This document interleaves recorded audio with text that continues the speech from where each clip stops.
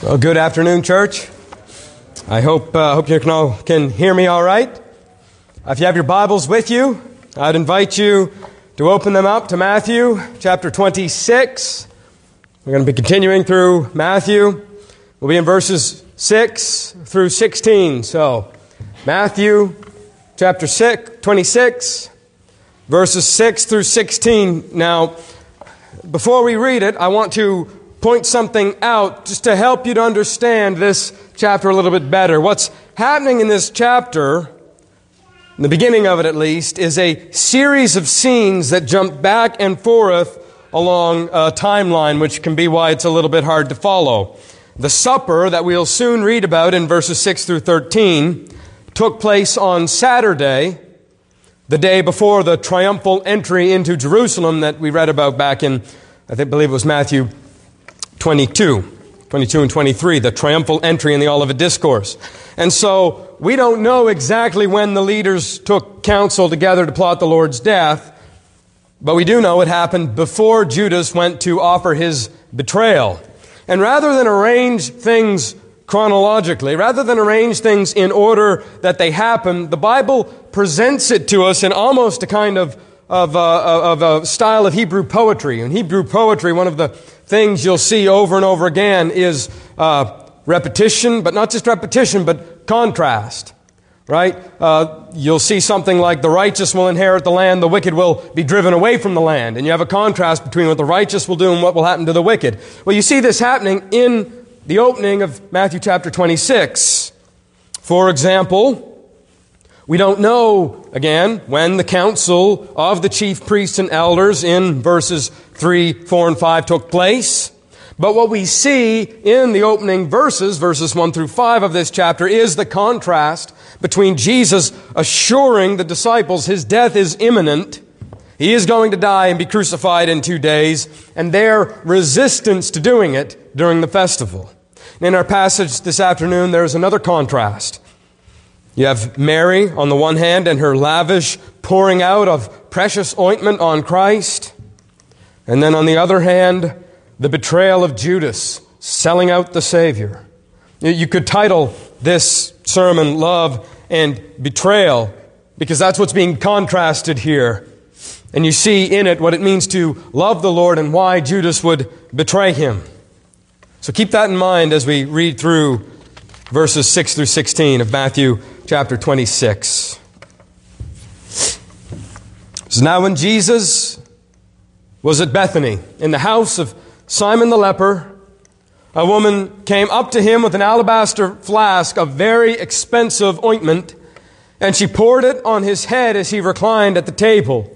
And when the disciples saw it, they were indignant, saying, "Why this waste? This could have been sold for a large sum and given to the poor." But Jesus, aware of this, said to them, "Why do you trouble the woman? For she has done a beautiful thing for me. In pouring this ointment on my body, she has done it for you will always have the poor with you, but you will not always have me. In pouring this ointment on my body, she has done it to prepare me for burial.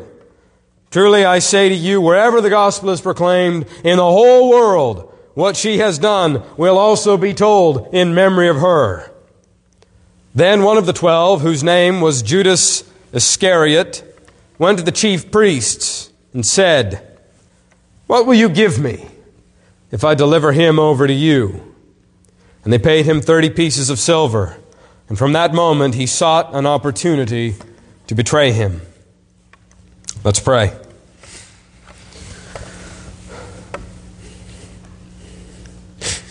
Lord, it is amazing how you can be so loved and so hated. No one is divisive in history as you have been. And Lord, you said so yourself. You came to bring a sword and to separate. And Lord, you separate the world into light and darkness and the sheep from the goats. And even in your own life, you saw this separation. Lord, I pray that you would help us here this afternoon to know what side we are on. Lord, do we love you? Do we love you? I pray that you would show us where our hearts are aimed at this afternoon, whether they are focused on you, on the things of the world, whether they are aimless. Show us where they are so that they could be focused on the right place, on you, that we would be like Mary and not like Judas. Help us, God, for you alone know the heart perfectly. You hold it in your hand. You can turn it whatever way you want, reveal whatever you will. I pray, Lord, that you would help us today to see beautiful things in your word. And not just beautiful things, but true things. Things that touch the very center of our soul and of our being. That we would be different people leaving this place than entered in. You alone can do this, God. You alone. And so it's to you we look expectantly, with our hearts open before you, to receive the bread of life. Help us, God. In your name we pray. Amen. This passage begins with Jesus and his disciples enjoying a dinner or supper with what really is a remarkable family. Few families feature as prominently in the Gospels as this one. Matthew spares the details, but John, in John chapter 12, in his Gospel, he fills the details in. He tells us that Jesus is at the home of Mary and Martha and Lazarus. Matthew says this is also the home of Simon the leper. Then it's safe to conclude that Simon is either the eldest brother or even their father. And we don't know why Matthew doesn't mention Mary and Martha or Lazarus. Some speculate that it was to protect them from persecution, and where John's gospel, if you're aware, it was written much later than all of the other ones, and the time of persecution, the danger may have passed, and so John feels comfortable writing their names down. We don't know for sure, but what we do know is that he's there at their house, and Simon is a leper, or used to be, until he was healed by Jesus. You say, well, where's that in the text? Well, it's not, but look, there was no cure for leprosy in those days. The only cure for leprosy was to be healed by Jesus, and we know that the man was cured, otherwise no one would be eating at his house. Jesus healed him, Simon, and out of gratitude, he had Jesus stay with him for a meal, and apparently stay there regularly. And it would have been a large meal. There could have been 20 or 30 people present. Simon was there. His whole family was there. Mary, Martha, Lazarus, all there along with Jesus and his 12 disciples, certainly a few others. It's an important occasion. So much so that Matthew and Mark and John all write it down for us. And they give it emphasis because, listen, in a way, this occasion begins a spiritual descent. This is probably the last joyful, celebratory experience the Lord has on this earth while He's here. This is the last joyful occasion He will experience before His death. This anointing may be the last act of kindness that He receives before He Himself is poured out as an offering from on the cross. And so here, this is the height from which we begin the journey to the tomb. There's one more reason why the Gospels include this. They include it because this anointing of Jesus is also the singular event that leads to His crucifixion. And we know that God had ordained it from times past, but this event is what puts those wheels really into motion. And as we make our way downward through this text, and it does go downward, I want you to give your attention to 3 points. 1, nothing given to Christ is ever wasted. 2, the necessity of love in every good work. And then 3, the thorns of betrayal. Nothing given to Christ is ever wasted. The necessity of love in every good work. And the thorns of betrayal. Number 1, nothing done for Christ is wasted. We see this in the love that Mary shows to Christ. If anything, we can call it a most lavish love. See, there were many customs and rituals in that day associated with hospitality. And one thing that was customary, if you had people over to your house and you were the host, you would take a few drops of oil and anoint your guests. If anything, just to get the scent of the sweet-smelling oil into the air. That was usually just a few drops. Certainly not like this. This is above and beyond what Mary does, anything that could be reasonably expected. But Jesus tells us in verse 12, Mary hasn't done this as the customary anointing of a guest. This is done specifically to prepare Jesus' body for burial. I used to read this passage and think that Mary was just, doing this out of love. She had a lot of love for Jesus. She had no idea that she was actually preparing Jesus for death. She just did it. Thought it would be a good thing to do. Then I remembered Luke chapter 10. You might remember the passage, Luke 10, 38 through 42. You don't have to turn there, but Luke 10, 38 through 42. Jesus is at Mary and Martha's place sometime in the past. And Martha, remember, she's working hard. She's trying to get the meal ready. And what's Mary doing? She's sitting at Jesus' feet. Martha's flustered. She wants help. And so she looks at Jesus and she tells him, get that lazy sister of mine to come out here and help me. You remember Jesus' answer? Martha, Martha, you are worried about many things. Only one thing is necessary, and Mary has chosen it, and it will not be taken away from her. He tells her, hearing the words of God is more important and better than service. Serving is good. We ought to be concerned about what we do. But Jesus tells Martha, what Mary is doing is better than what you are doing. Jesus says that. It's not an interpretation of the text. It is the text. And as we'll see, the effect that learning had on Mary actually enables Mary to serve better than Martha. She's sitting at the feet of Christ, and that's better than serving Him. She is worshiping. She's learning. She's devoting her mental strength to understand what the Lord is saying. And it leads to a more profound and valuable service, a right service, as we'll soon see.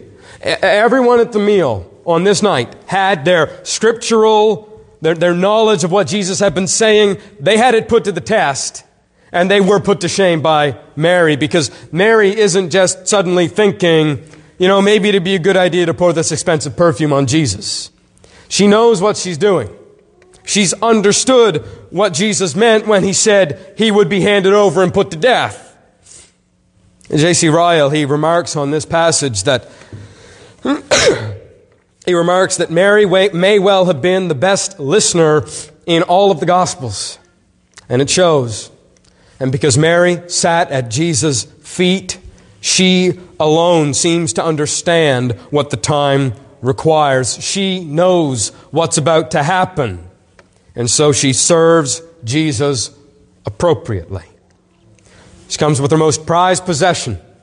It's an alabaster jar. This would be a stone jar with a round base and a slender neck with a cap on the top. And it was a lot of perfume. We're told in John's Gospel about a pound of perfume. So it's not a small jar and it's not a small amount of ointment. Now, not just in volume, but in value. The perfume cost 300 denarii. And you say, okay, well, what's that? That's 1 year's wage for the working man in Jesus' day. 1 year's wages. So it's no small amount. This is a great and lavish sacrifice on the part of Mary. In fact, nowhere in the Gospels do you see anybody do anything as extravagant as this for Christ. Nowhere. You see Christ doing all kinds of extravagant, lavish things, pouring himself out for others. It's the only time you see someone pouring out something like this for him. So she takes the jar, she breaks the neck of it, and pours it all. It's not a few drops, not half of it. She covers the Lord with this precious possession of hers. And in her example, we find a great encouragement to love and serve the Lord likewise. For one, by her example, we are compelled to hold nothing in reserve. This is a clear command, by the way, throughout Scripture. Seek the Lord with half of your heart. How many times do you read that? 0. Seek the Lord with all of your heart. Or Deuteronomy, you are to love the Lord with all of your heart and all of your mind and all of your soul and all of your strength. All of it, not some of it or not half of it. All of it. There are warnings against serving the Lord in a divided way, like Matthew 6:24. No one can serve two masters. Or 1 Samuel 7:3. So Samuel's confronting the people. He tells them, if you return to the Lord with all of your heart, what's that look like? Remove the foreign gods and the Ashtaroth from among you and direct your hearts to the Lord and serve Him alone. He will deliver you. And there's a call here for undivided service to the Lord, a wholehearted service. There are warnings against double-mindedness all throughout the book of James. Throughout the prophets, we're warned against having divided hearts. Hearts that aren't fully committed to the Lord but are drawn away, or hearts that maybe you have some secret chamber you've kept in reserve, right? So, Lord, I'll give you most of it, but I'm going to keep the keys to this one room. They belong to me, not to you. Lord doesn't want that kind of worship. He doesn't want worshipers like that. It's all or nothing. He doesn't want partial-hearted worship. He wants wholehearted worship. And you say, well, what's wholehearted worship look like? It looks like this.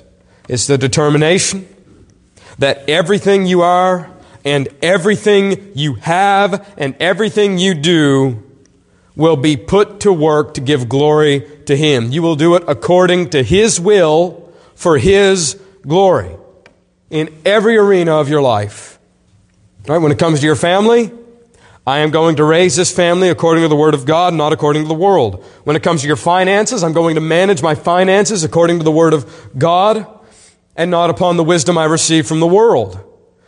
In your business, it's the same. In your relationships with other people, it's the same. When somebody wrongs you, you respond like Christ taught you and exampled for you. And so in your character and your behavior and in your thinking, all of it is done according to what pleases God. So you say to yourself, Lord God, I am going to do everything you call me to, and not just at church, and not just in the mornings, and not just here or there, and not when I feel like it, but all the time, with my thoughts and my words and my deeds and my possessions. That's what the undivided heart looks like.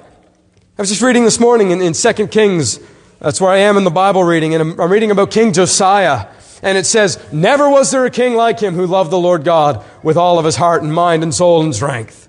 And he goes through the whole land and he uses his kingly authority and power. He is on a crusade to eradicate everything in the kingdom that displeases God and to install everything that His Word tells him will please God. And not just in his kingdom. He goes into the kingdoms surrounding him. Everywhere that he could exert his influence, he did to turn people back to God. To put things away that displease him and to do everything that he knew the Lord required. You see this in the life of Josiah. As a man with an undivided heart. That's what it looks like. And that's what Mary had. She risked the ire of the disciples. She humbled herself. She gave her most prized possession because she loved the Lord. It's as simple as that. She loved the Lord more than her bottle of perfume, and so she gave her all. And even though everyone in the room thought it was a waste, they say it's a waste, she knew better. It's not a waste. Nothing given to or for Christ and His kingdom is ever wasted. It's not. It might look like a waste in the eyes of the world, but it doesn't look like a waste to Him. He remembers and He keeps account and He pays back in abundance.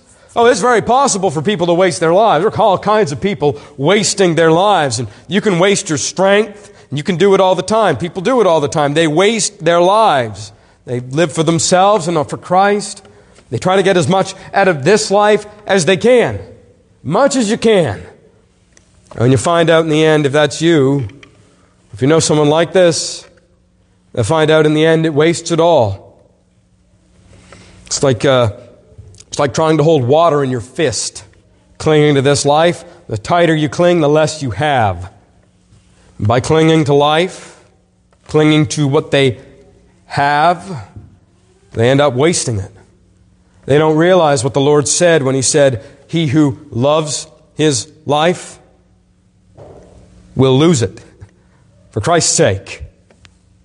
He who loses his life for Christ's sake finds it." You want to find life? Lose it for His sake. If you do that, it might look like a waste. It might look like a loss to the world around you, but I can promise you, because the Word of God promises you, that if you give anything to Him, your life, whatever it is, you will not be put to shame. You will not be disappointed. You will not be wasting it, no matter what your friends think or your family thinks, or you might be tempted to think. Nothing that you give to Him will ever be wasted. And I got to say this because we often look at it and we weigh it in our minds. Well, if I follow Christ, this is going to happen. I can get a better outcome if I do this. It's not that. It's a waste. A little poem, maybe some of you know it. Only one life will soon be past. Only what's done for Christ will last. Consider that when you're deciding how you're going to live your day. One life, soon it's going to be gone. All that will remain is what's been done for Christ. There's a little devotional by a man, Oswald Chambers, and the title, I think it captures what it means to live the unwasted life. And the title of the little devotional book is called, "My Utmost for His Highest." My utmost for His highest. I'm going to give everything I am. Why? To make Him look great, to exalt Him. How do you do that? Through obeying Him, praying, learning the Word, learning His ways, loving others, living sacrificially, knowing and doing His will, making Him known in the world. You make it the aim of your life to do that, and none of it will be a waste. If you're concerned about wasting your life, this is how you prevent that from happening. Now, I remember when I was, quite a while ago now, but I acquiesced to the call to ministry. I had been resisting it for a while, and I said, "Okay, Lord, I'll go." And I left pre-med and went to Bible college. And being from a small town, everyone knows what you're doing. It didn't bother me that much. It was just a fact. Everybody's going to know. And I was back one day on a break, bumped into one of my high school teachers in the grocery store, I believe it was. And she asked what I was doing. She had heard, wanted to confirm and make sure. And I said something along the lines of, "Yes, I am going into the ministry, into a Bible college now." And then the teacher, I remember she hung her head in disapproval and turned around and walked away, mumbling to herself, "What a waste, what a waste." Now, she wasn't a believer, and I knew what she was saying wasn't true. Because no amount of fortune or life or future given to Christ is ever going to be wasted. But she didn't see it. And the reason she didn't see it, it's the same reason the disciples don't see it, is because she did not know the value of Christ. She underestimated the value of a life given to Him. And a lot of people do. They don't understand the decisions that Christians make. They do not think it is wise to live in such a way or to give so much away. They don't see the point of sacrificing and working that into your life, that you live as a living sacrifice. They don't see the point of devotion to the Word or to prayer or to getting up early on Sunday to make it to church, because they don't esteem the Lord or think He's worthy of those things. But the life that you live ought to preach this to them. When people see you living a life that's not living for the same things they are, it will have that effect.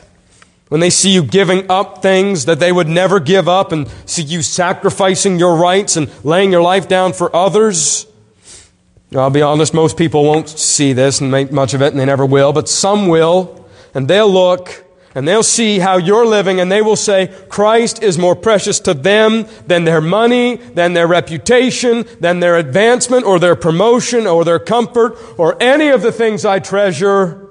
He must be of a great value indeed. Some are going to say that when they see your life. Or at least they should.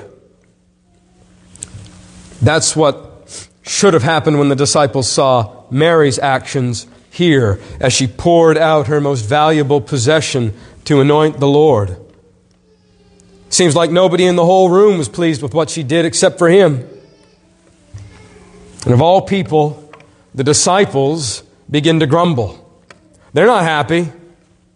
They immediately object. That perfume could have been sold, money given to the poor. What does she think she's doing? Pouring it out on Jesus. What a waste. What they call a waste, Jesus calls a beautiful thing. And we ought to take note, because not everything we call wasteful is wasteful, and not every attitude we think is righteous pleases God. That's the second point. Love is necessary for every good work.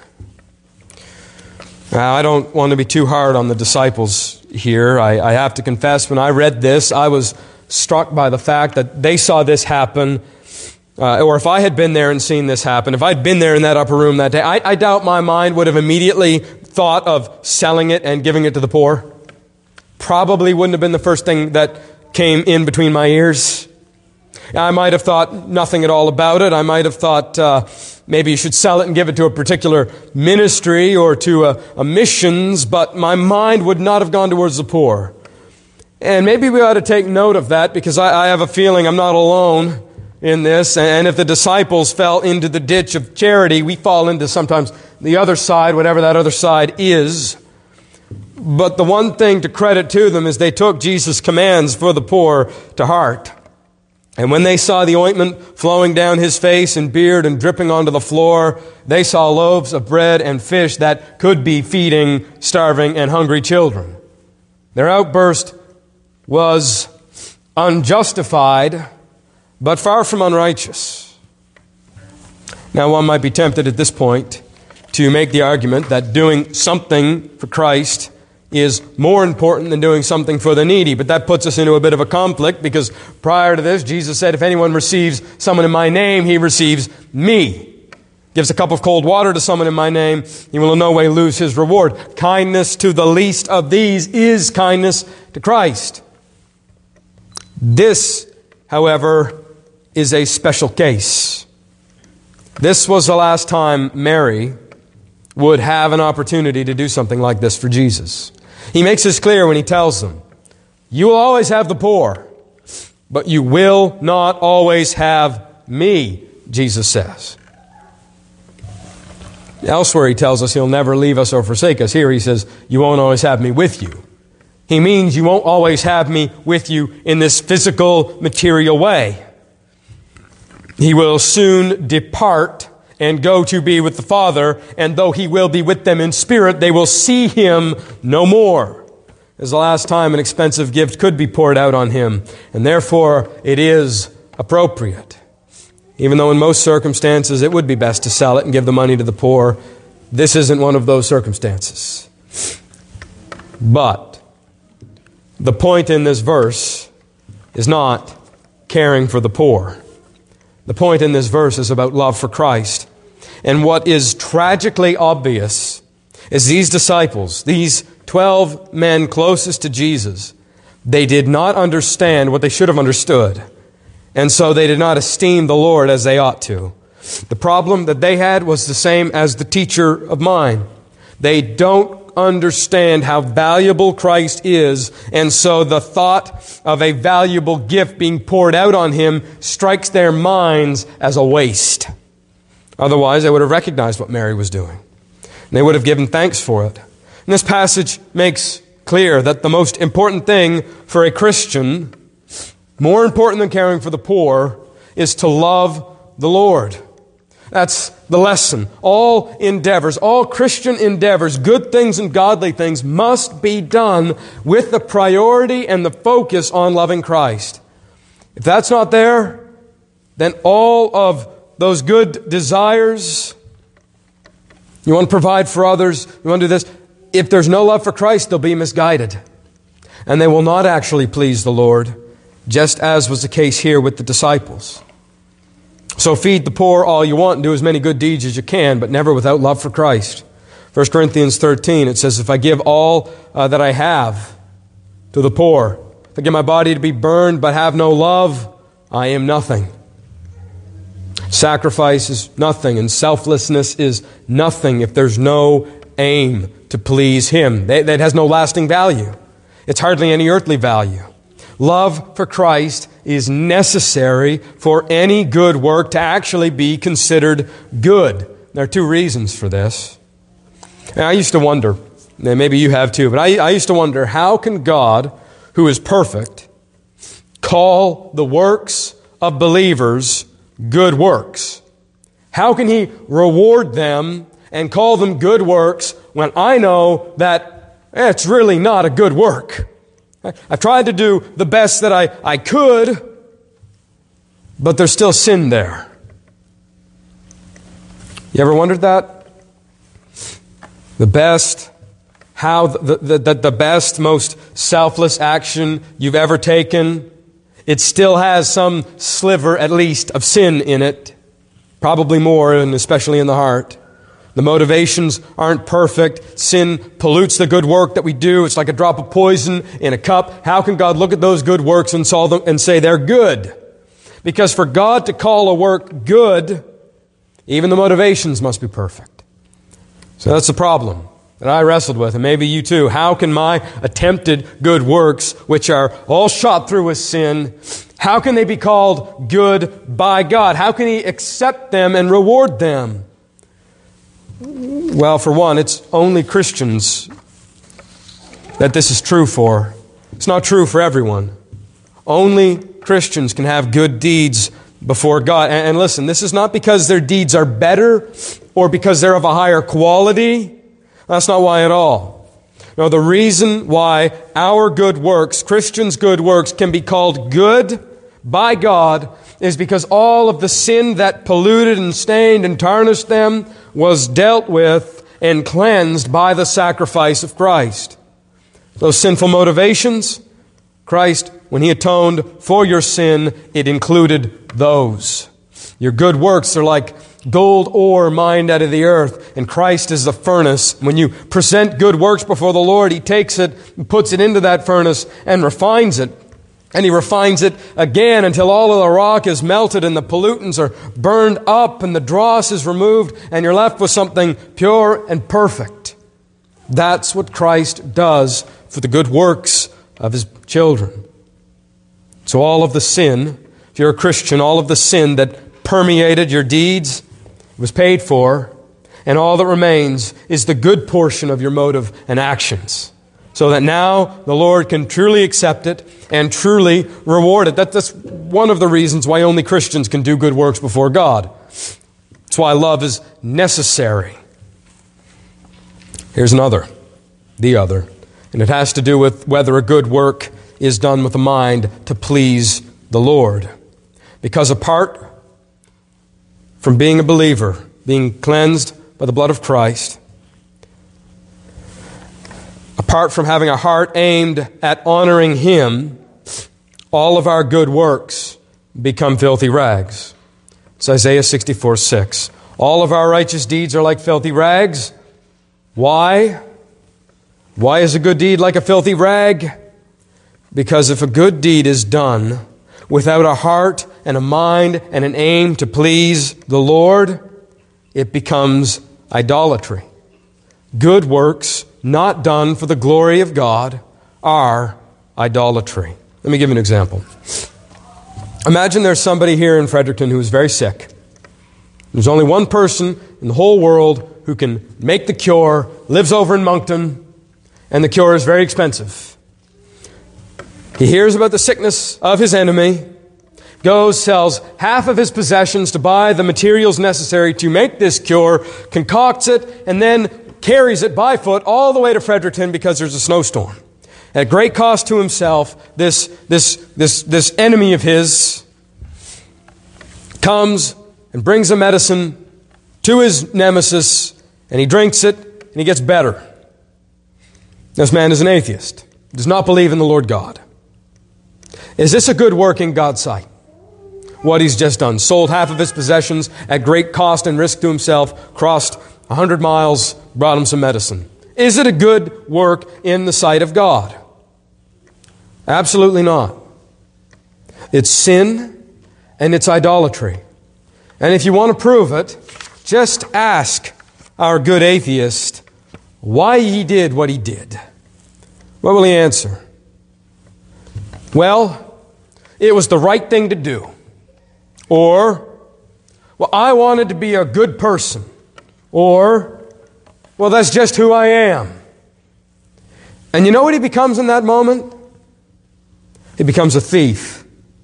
Because all of the glory of that a sacrifice he could not have made had God not enabled him, all of the glory that should have been given to God, he claimed it for himself. And in doing so, he became a thief of the glory of God. That's what the good works of men accomplish outside of faith. They steal his glory.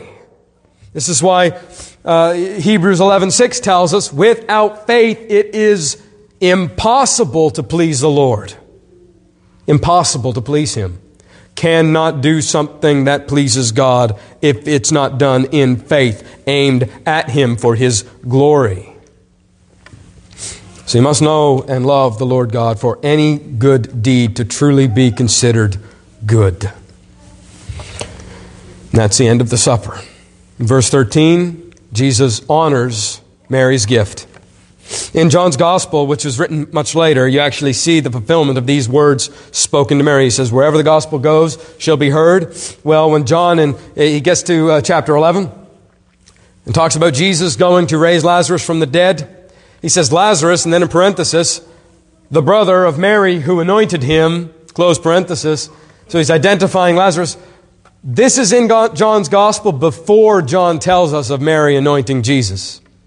So when he's writing his Gospel to the churches, wherever it was he wrote it to, it's expected that everybody in the first century understood who this woman was. What you see him say to her in chapter 13 is fulfilled before even 100 years go by. All of the church recognized it. All of the church knew what she'd done. But there's somebody else that all of the church recognized. Someone who is in sharp contrast to Mary. And you see him in verses 14 through 16. And this lavish, prodigal love that Mary showered on Jesus, this is the event that paves the way for Jesus' betrayal. See, all the disciples were annoyed, but for Judas, it was too much. In every gospel, Judas going to the leaders to betray Christ comes after he sees this happening. The disciples were annoyed. Judas couldn't handle it. Judas loved money. We're told elsewhere Judas was a thief. Judas was a treasurer, and he would steal from the money bag. And this night, when he saw 300 denarii being poured out on Jesus and not poured into his pockets, it was more than he could take. this was the last straw. And it was this anointing that sent Judas into the arms of Christ's enemies. And he went to them and he joined their plight to expedite their plot to crucify Christ. He said, "You're worried about the crowds? I'll show you where there's no crowds, and I'll betray him to you. What will you give me?" Judas is an amazing character in Scripture. Spends 3 years with Jesus, 3 full years with Christ, 24/7. Sees the miracles, performs some of the miracles himself. He asks Jesus questions. He hears answers. He hears the teaching of Christ. I mean, you imagine if you could spend one day with Christ, how your life would be different. Judas spends 3 years and betrays him. Why? How can he do it? What? You almost have to speculate a little bit. Well, not really, because it's quite clear. Why does Judas do this? Judas thought that following Christ would give him the world, give him money and wealth and power, money especially. And when he realizes it's not going to happen, when Judas realized that Jesus is not going to make him rich, he's done with Jesus. And he throws him under the bus for 30 silver coins. It's a price paid for a slave that's been gored by an ox. I titled this point, "The Thorns of Betrayal." And if you wonder, well, why thorns? That's because this is exactly what Jesus warns about in the parable of the sower back in Matthew 13. A farmer's sowing seed. Some seed lands on the path and is eaten by the birds. Some lands in shallow soil, springs up, and dies. Some seed, the fourth seed, lands in good soil, and it produces a crop. But the third seed lands among thorns. And the wheat grows up with the thorns for a while, in this case, for 3 years, before the thorns, which are the deceitfulness of riches and the love of the world, they reach out and they strangle the wheat. Judas is strangled by the deceitfulness of wealth and the love of the world. He's so captivated by them that he would sell out the Savior for 30 silver coins. He's the complete opposite of Mary. Mary was undivided. Mary gave everything to Christ. Judas was divided, and he sold Christ for a pittance. Mary loved the Lord, and Judas betrayed him. Mary was fixed on eternity and her mind on Christ, and Judas was worldly and his mind was fixed on what he could squeeze out of him. That night, he realized, this Christianity business, it's not everything I thought it was cracked up to be. He wanted to be rich. He wanted to reign. He wanted rings on his fingers. When he realized he wasn't going to get it, he determined to do whatever it would take. If he wouldn't get it from Christ, he would get it by selling Christ. What a tremendous danger there is for those who are like Judas. No one has his name, but many have his heart. And they come to Christ, and they walk with him for a while. But the heart's always divided and aimed towards the world, riches, something else. Often, the very reason why people come to Christ, it isn't for him. They come so they can acquire more of the world. Some deviant reason that can't be numbered. Many come for wealth. You see them on TV all the time. They make a big show. They have their jets and they have their dollars, and that's all they're going to have. They've sold the message of Christ for plain. They've been deceived. They've traded that which was of infinite value for things that one day will be of no value at all. Many people follow after them for the same reasons. Some people come because they want acceptance. You know, when I was growing up and going to youth groups, over and over again I would hear testimonies and people would say, well, I came to the Lord because He loves me just as I am and I don't have to change a thing. And they would go on to live wild, wicked lives, no repentance. Or they'd come, they'd say, well, I was looking for this or that and I find it in Jesus. But as soon as they find a place in Scripture that confronts them, Oh, you're telling me you're telling me I can't be a Christian and continue on in this sin? You're telling me I can't be a Christian and continue living this life that I love? Oh, I didn't know that. And they're gone. Or they get angry and become vicious. You see it over and over again. There are all kinds of reasons why people come.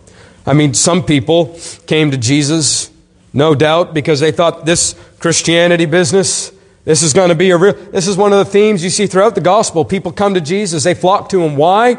Because they think He's going to overthrow the Romans, drive them out of the land, set up their own Jewish kingdom.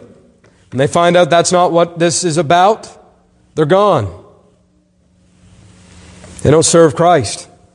They want Christ to serve them. When they realize their agenda and His agenda diverge, this Christianity, not what they thought it was going to be, they're done. It's not going to give them what they want. It's not going to help them to accomplish their goals. Might actually cost them something. They're out. Like Judas. Judas wanted money. He's not going to get it from religion. And so he turns to treachery. People like this want nothing more to do with Christianity. It was a means to their end. Christ was a means to their end. And if they can't get it by following Him, they'll get it by betraying Him and handing Him over. Can't get what they want by obeying His word, they'll get it by flouting His word. That's how it works when you have a divided heart. Eventually you do what Judas did. You sell out God for whatever idea or pursuit has captured your heart. And it's possible to be in the church a long time. Right? Judas was like this, and he was with Christ for 3 years. And when Jesus says, someone's going to betray me, they didn't immediately all point to Judas. He fit in. If that's you here this afternoon, and your heart is divided, you need to reconsider what you're here for. You need to reconsider for your own good.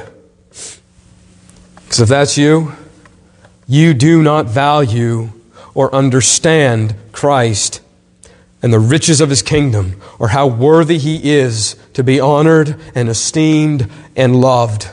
You know what it's like? Let me tell you what it's like. A couple of years ago, there was a guy at a yard sale, and he found a $30 bowl at this yard sale, a very nice bowl. And he told the owner, they asked 30, he said, I'll give you $5 more for it.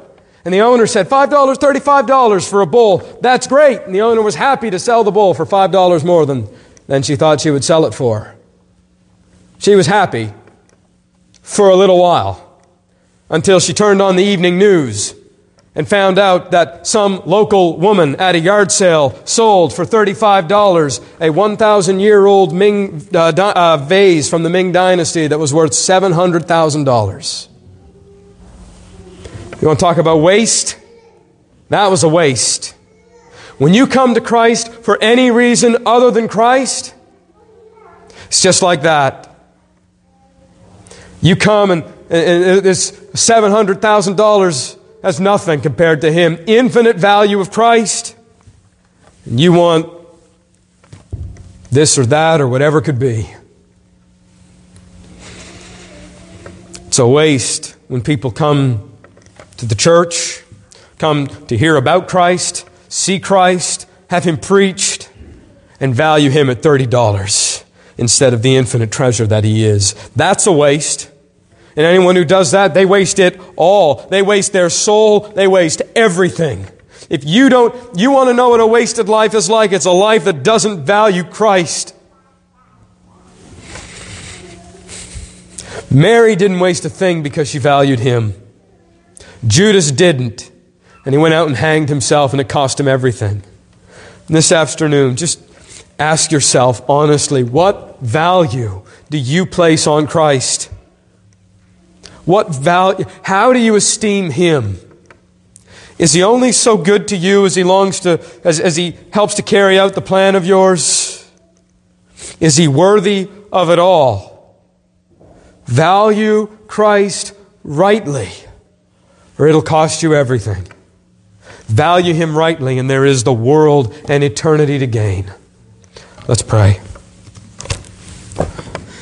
Lord, I pray that you would get glory for yourself and for your Son through my stammering foolishness, God, please. You are worthy of far more than anything that was given to you this afternoon. Lord, words all come short. Please, Lord, write your worth on our hearts, that though we can't understand it with our ears, we would understand it in our souls. That, Lord, we would know how precious you are, and that it would change our lives forever. That we have a treasure in heaven worth all the gold and wealth of this world combined. Help us, Lord, to esteem Christ. In Jesus' name we pray. Amen.